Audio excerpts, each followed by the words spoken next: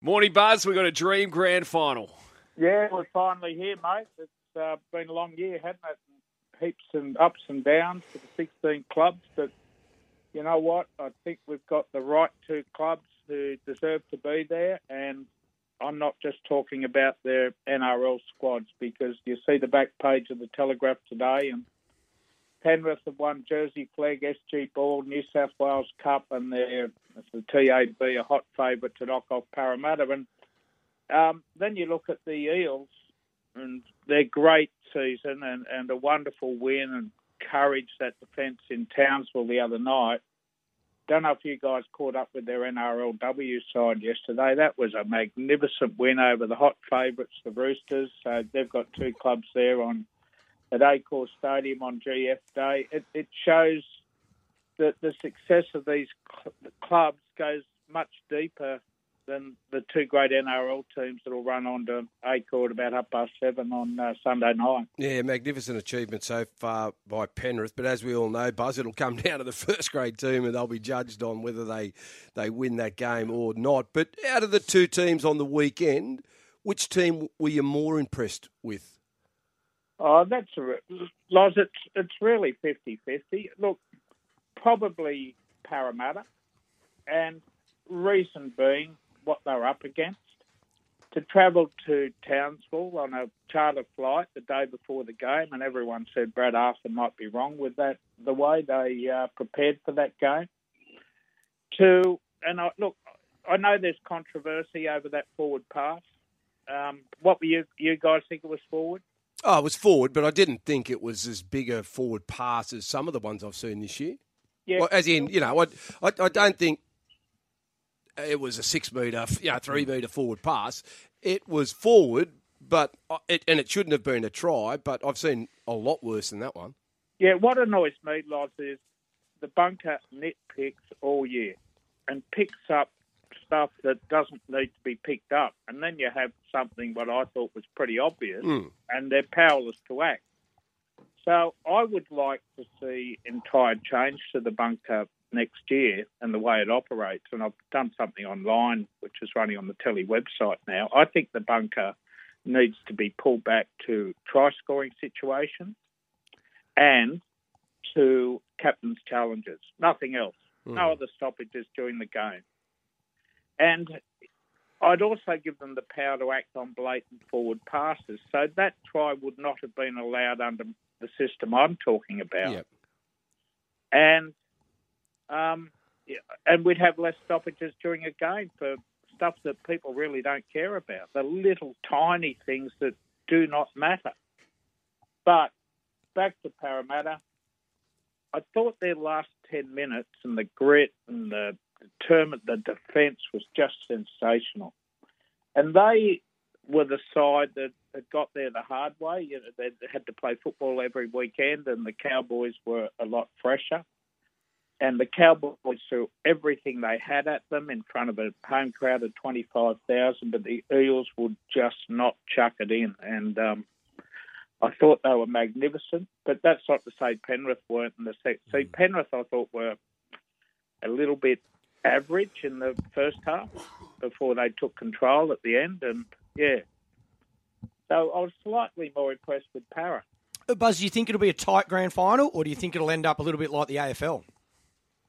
The AFL was a disaster, wasn't it? It wasn't great as a Swans fan. No, well, not only that, Clarkie.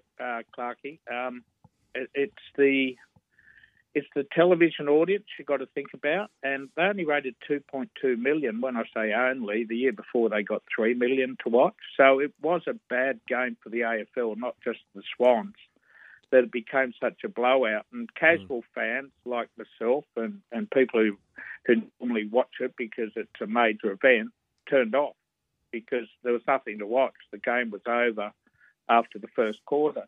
So this is a real opportunity rugby league to showcase their product on the national market and show that our game's better. And to have two Western Sydney sides competing is a huge blow for the AFL, who've spent a couple of $100 million on the GWS Giants in Western Sydney. I think it's a blow for the Wanderers. It's a blow for rugby. Because let's face it, Western Sydney, there were so many people and so many young families who make choices about where their kids play, participation, schools, etc. But do I think it'll be a close game? I think it will be, Clarkie.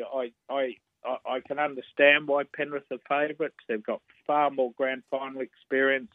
They've prepared for this game for the last couple of years, and they've got it right. And I love Brad Arthur's coach. In Townsville the other night, he said, "Look, I've never been here. I'm not sure what to do. I'm a bush coach and all that sort of stuff. But look, I'm sure he'll get it right.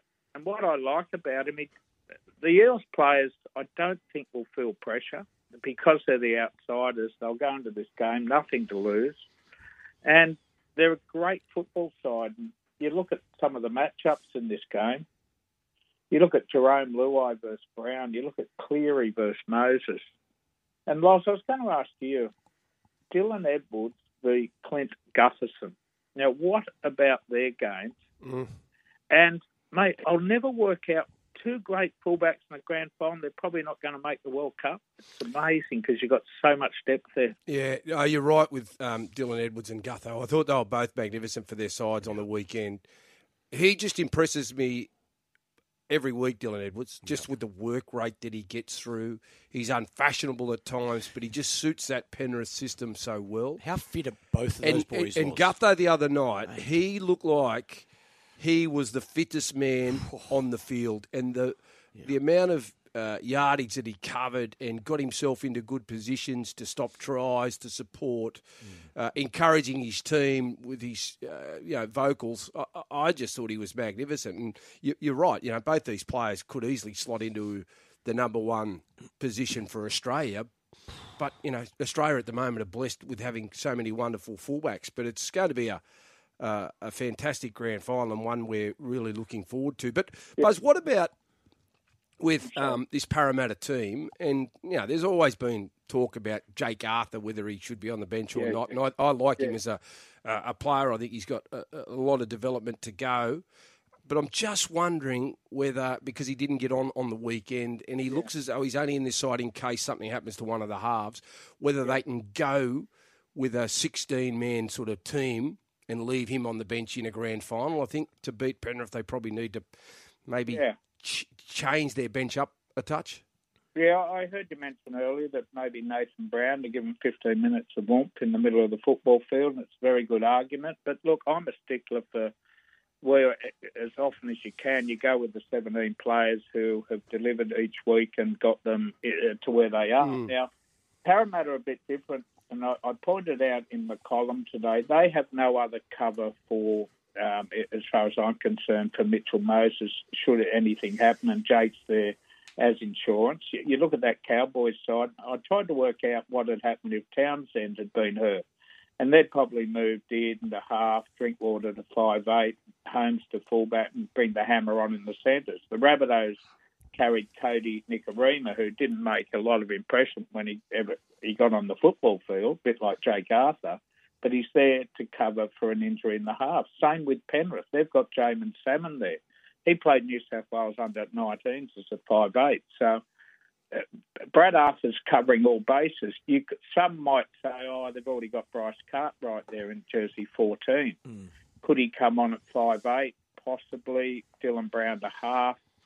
But look, Brad Arthur doesn't pick his son without taking it through the captains of the leadership group, and Gutherson and Moses and Paulo. Love having him in the side. But look, it is a gamble, but it's also a very good safety first move as far as I'm concerned. Yeah, no, you're right. Who wins the grand final, Buzz? Oh, Clarkie. Look, you know what? I'm going to tip an upset. I think Parramatta can win it.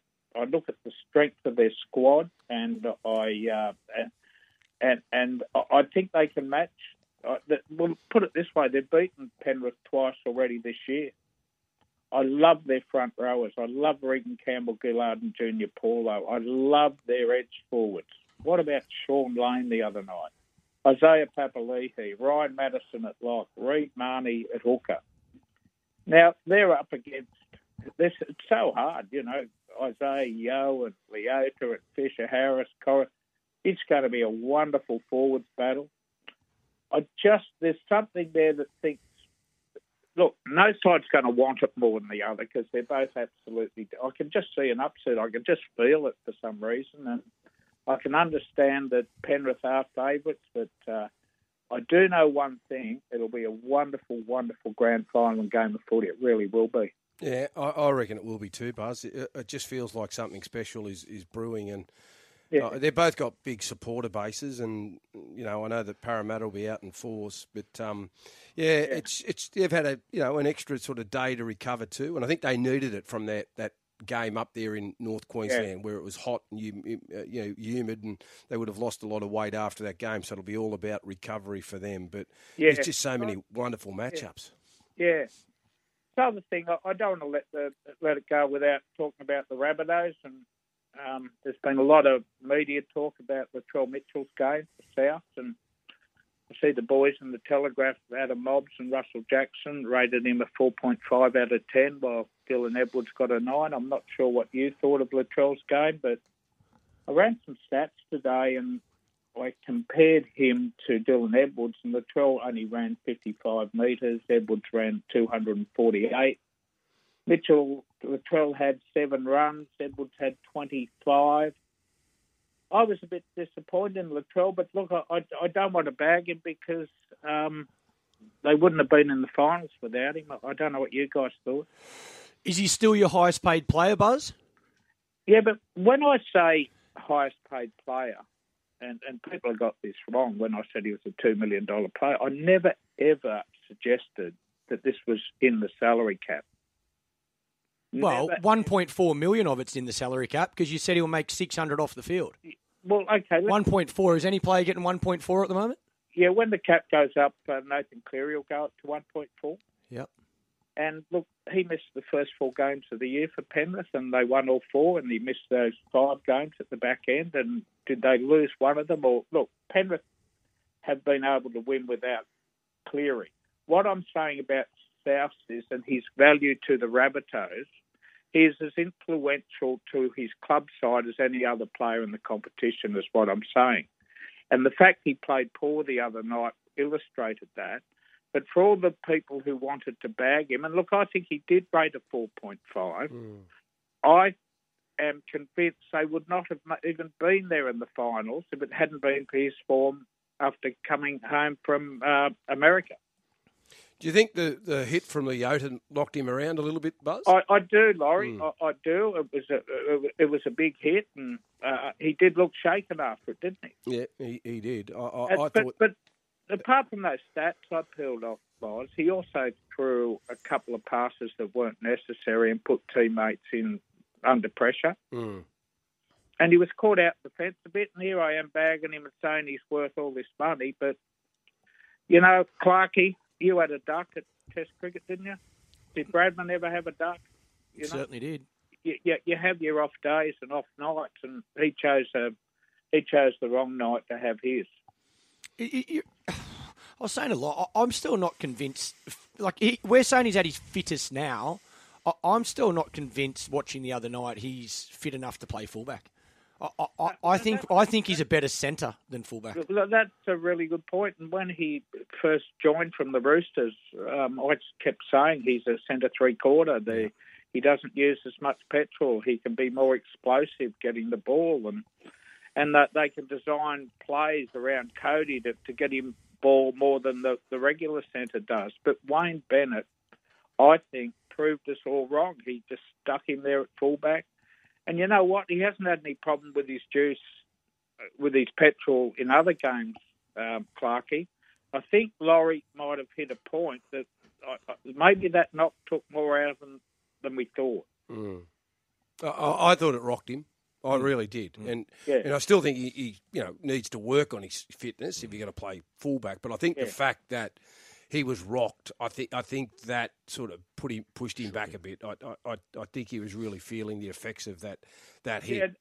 Yeah. Look, I don't know if he was carrying anything because the week before, I don't think he was at his best against Cronulla either. But I stick by the $2 million only because I think he's the biggest thing in rugby league. As a personality, as a turnstile clicker, as a person who makes you turn on the television to watch, he's the biggest in Sonny Bill Williams. That's just my opinion. And, you know, I speak to a lot of corporate people about the opportunities that are there from the Telstras, from the Fox Sports, the KOs, the Channel 9s, the Kellogg's. Do you know what I'm talking about, guys? You don't sound convinced, Loz? No, I do, mate. I think his personality, the personality side of him is the thing that's driving it all. If you just want to judge it on footy performances, you look at it and go, he can give us a lot more. He can give us a lot more than what he's giving us at the moment. But on top of everything, because he's a personality, and I think I said to you the other night, I want to see Latrell do more in a game because I get excited about the things that he does, because he does things that other players can't do. No doubt. But he's a different type of player to a Dylan Edwards or a James Tedesco, and I understand. It's right, he is.